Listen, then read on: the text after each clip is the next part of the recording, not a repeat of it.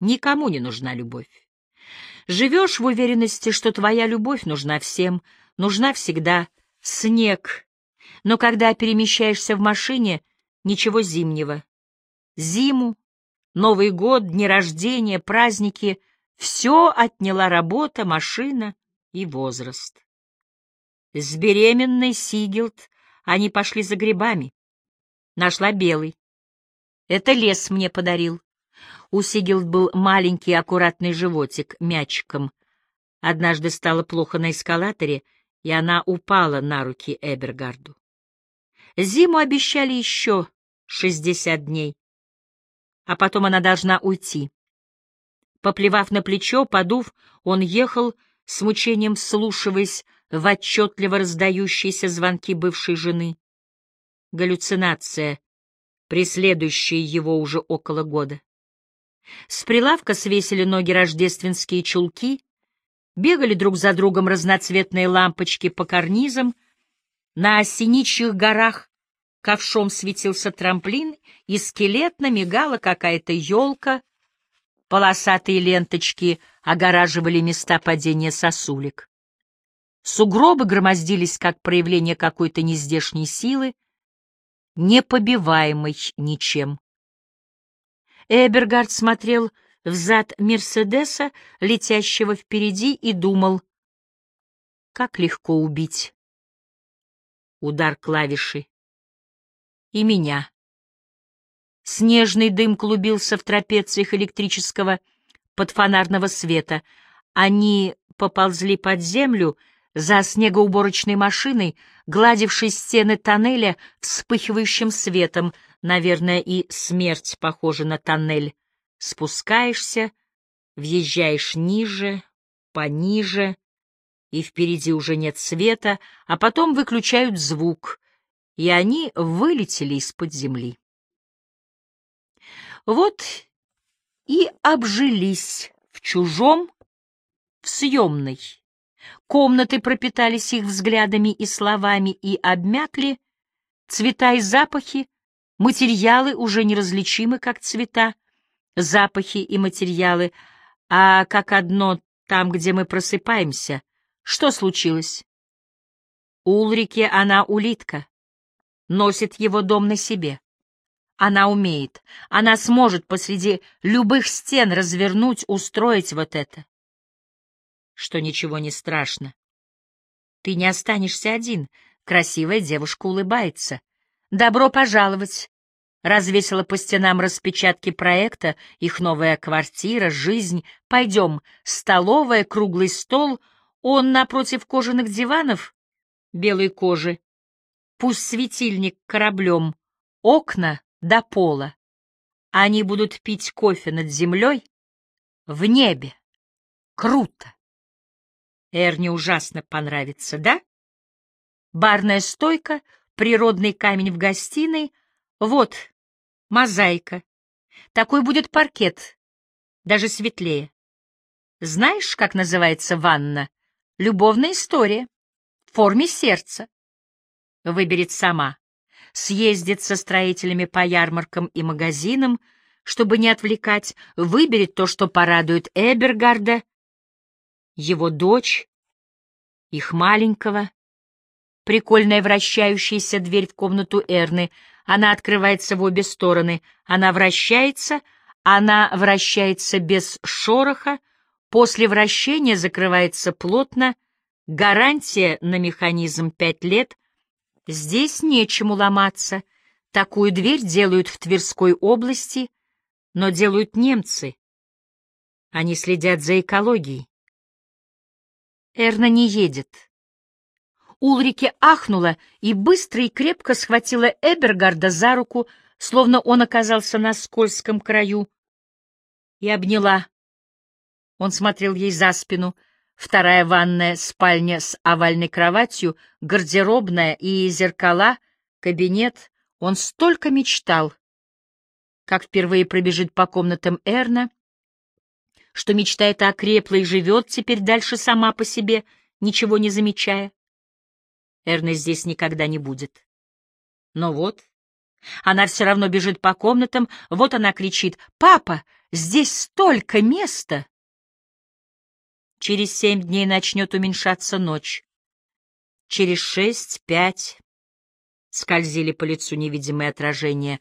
Ульрике говорила. Это не Эрна, это мама ее. Эрна поймет. Никто не заменит отца. Эбергард попросил: не говори со мной больше об этом. Или я прямо сейчас спрыгну с балкона. Лопается голова. Посреди ночи, точнее ночей, понимал он, едем без Эрны.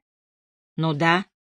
Он-то надеялся на общие воспоминания, но воспоминания рассеяны превосходящими силами противника и перестали выходить на связь. Судьба воспоминаний останется невыясненной, да и существование их теперь вызывает сомнения. Эрна ему грубит, и если он перестанет с ней разговаривать, перестанет и она, хоть на всю жизнь. Не нужен. Его дочь не могла записать урода вместо отца в дневник. Его дочь не могла не поехать. Отец сказал: «Едем». Дочь должна ехать. Когда бы он ни сказал, куда бы, тем более к его маме. Надо поехать, Эрна, ты что? Подумать о другом и заснуть. Но пожар, пламя и любая дорога сворачивала сюда же. Он прощался, так больно это, со своей девочкой. Она же была. Не мог ошибаться он так. У него была дочь. Теперь от имени Эрна его отделяла не пропасть Эрны, его Эрны, родной. Уже не было нигде. Она как-то кончилась. Дочь бы скучала, звонила, бежала к нему, не писала б уродом «люблю очень-очень», ждала. «Когда же ты приедешь? Приезжай каждый день». Не стала бы холодной и пустой, как ее мать.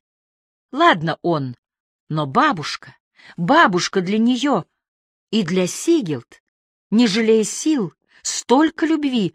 Эрна не едет. Может, поймет, позвонит завтра, скажет, пусть хмуро, во сколько выезжаем. Он не похвалит, так и должно быть.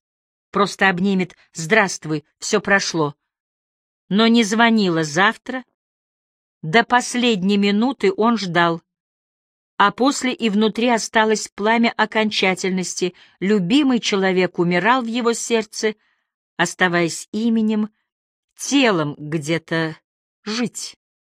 Он больше не любит Эрну, чужая. Вот еще одна ночь. Да пусть не приходит. Если жизнь или люди заставят прийти, Эбергард спросит: «За деньгами?» «Деньги я пришлю курьером». Нет, он скажет: «Как хочешь, мне все равно». Нет, теперь уже не нужно.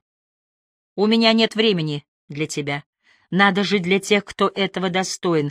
Это ведь не Сигелд, а Эрна сама не захотела с ним. Он делал для дочери все. Она никогда не плакала. Он 11 лет, все, что хочешь, и бесполезно. Эрна недобрая. Вот ночь той же зимой еще. Променяла его на игрушки, одежду, предала. Каждую ночь Эбергард писал ей одно, но ветвящееся письмо. Чувствуя, он изменился, успокоился. Если лед — это покой. Больше не ждал звонка, не писал, не звал. Он понял. Только не мог ничего поделать пока с нытьем под ребрами и бессмысленными надеждами.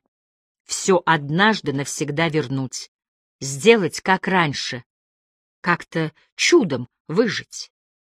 Так, наверное, старики надеются встретить еще раз девочку, увиденную 65 лет назад на теплоходе из Новороссийска, дать ей знать о себе, хотя никто из них не объяснит, каким образом это может произойти. Во сне. В чем-то таком всесилием напоминающем сон. Поэтому он думал, вот умру, и... Вот в той стороне по ночам словно мерцала надежда, самое ничтожное желание человека — рассказать сон, случившееся чудо, зависящее от складок постели и питания на ночь. Он лежал во тьме, и увиденные сны выходили из памяти, как пассажиры из самолета, бегло и равнодушно взглядывая ему в лицо. Не всех он успевал запомнить. Однажды приснилась Сигелд. Эбергард обнимал жену. Во сне Сигелд оставалась с женой в подъезде советского дома и шепотом молил: «Не обижайся. Этот Новый год встречу один. Хочу заметить, первый Новый год без Эрны. Это же не просто так». Ульрике поплакала тайком и уехала к маме. Без 15:12 открывать шампанское пора. Он остался сидеть напротив телевизора, забыв вернуть убавленный звук. Желание не думать о плохом, чтобы жила еще мама, чтобы родился здоровым малыш, чтобы никогда не пожалеть, что встретил Ульрике. Ульрике пришла ночью. Они смотрели на елку с дивана, как с берега, еще не двинувшись к подарочным коробкам. «Ты должен воспитывать Эрну, объяснять, что так нельзя. Как? У меня нет под ногами земли. У нее теперь всегда будет выбор. Ты не должен сдаваться. Встречайся с ней, приезжай в школу. Если бы Эрна хоть иногда, хоть на выходные приезжала к тебе». Он работал, оплачивал электропроект новой квартиры. Ульрике вечерами раскладывала перед ним образцы плитки, свитки обоев, неразличимые оттенки, кусочки, как будет, когда сюда упадет дневной свет. Эбергарда волновала и утоляла их близость, сладость любимого тела, но если он просыпался посреди ночи, не засыпал. Только про Эрну. Он и днем думал только о ней. Смотришь, как черви пожирают то, что было твоей любовью. Что? Эбергард обнаружил себя в префектурском лифте. Да так, стихи. Возможно, Эрна отказалась от него от страха не существовать. Ее зачислила в живые любовь двоих людей, но любовь эта оказалась несуществующей, и ей, Эрне, показалось, что живет она по ошибке, хотя сейчас много таких детей. Доктор наук. Ульрике показала на мониторе насупленную тетку в седых кудряшках, напряженно сжимающую пальцами карандаш. Лучший специалист по психологии подростков. Может, к ней? Но оказалась ватная старушка с веселыми глазками и жеванными губами, попросила разуться. Она принимала в игротеке, на мягком ковре среди лошадок, медведей, зайцев, всего пушистого. Что бы ни говорил Эбергард из своего ночного, дневного, страшного, старушка радостно кивала. «Ага, это называется незавершенный развод. С бывшей женой вы боретесь за лидерство. Принципиальные оба. Психолог нужен вам, вашей жене и ее супругу. Договориться, как распределить роли, чтобы девочке было лучше. И окажется, девочке будет спокойней без меня». А почему Эрна? Девочка в этом возрасте отходит от семьи. Для нее главное теперь мир. И ответы на «какая я?», «кто будет со мной дружить?», «с кем хочу дружить я?», «против кого я?». Говорите с ней о моде, фильмах, оценивайте ее, пусть ей приятно будет с вами видеться. Будьте гибче. Не отдают на выходные? Ничего страшного. Попросите, нарисуй что-нибудь для меня. Но ведь она избегает вас инстинктивно. Вы все время ею недовольны. Вы в конфликте, в своей обиде. Нельзя ей мстить. Вы же миритесь с недостатками друзей, собеседников, особенно впервые встреченных. Эбергарду часто хотелось пнуть ногой.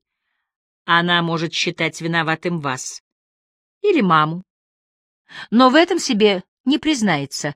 Как она может упрекать маму? Ее вранье — защита. Девочке надо выжить, найти отдушину, то, что приносит радость. Отсюда потребительство, желание получать все, что возможно. Конечно, есть опасность, что на этой почве разовьется поверхностная личность. Но доктору наук все равно. А вам доставляет удовольствие ее видеть? Как на это быстро ответить? Это удовольствие? Нет. Какое-то оправдание. Но и тревога. Какой Эрна стала? Увидятся ли они еще? Не чужие? Ага.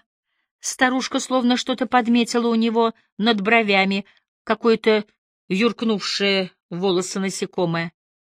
Вам нравится иметь распланированное будущее. Он подумал, ну и что? Каждому человеку хочется, чтобы завтра его ждали люди, которых он любит.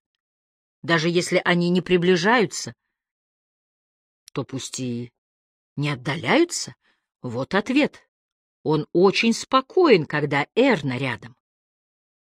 Понимаете, у старушки кончались слова для него. Вы все время находитесь в одной точке. Вы все там же. Ну да. Я ее жду. Я не хочу без дочери. Хочешь сказать, Эрна ушла? Можешь не ждать? Эбергарду казалось, доктор наук не все понимает. Не до конца. В нерусском телефонном номере не хватает еще 0 или плюса в начале, налегание на дверь при втором повороте ключа, недосчитанной лекарственной капли. Его упущение. А, вот это.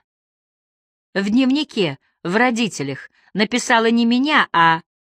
Она догадалась, так вы считаете девочку своей семьей? Я не считаю. Так и есть. И старушка наконец-то, как он и хотел, поняла все, с таким радостным удовлетворением качнулась ему навстречу. Ага, вот оно в чем, решив задачу, вышаривая в сумке меж потрохов чью-то визитку, вы пытаетесь жить на 2 семьи. В этом случае в первую очередь нужно лечиться вам. Я вас направлю к очень хорошему психоневрологу. За полгода приведет вас в норму. Вот телефон. И спорт, отдых, побольше положительных эмоций. $200. Что? Моя консультация стоит $200.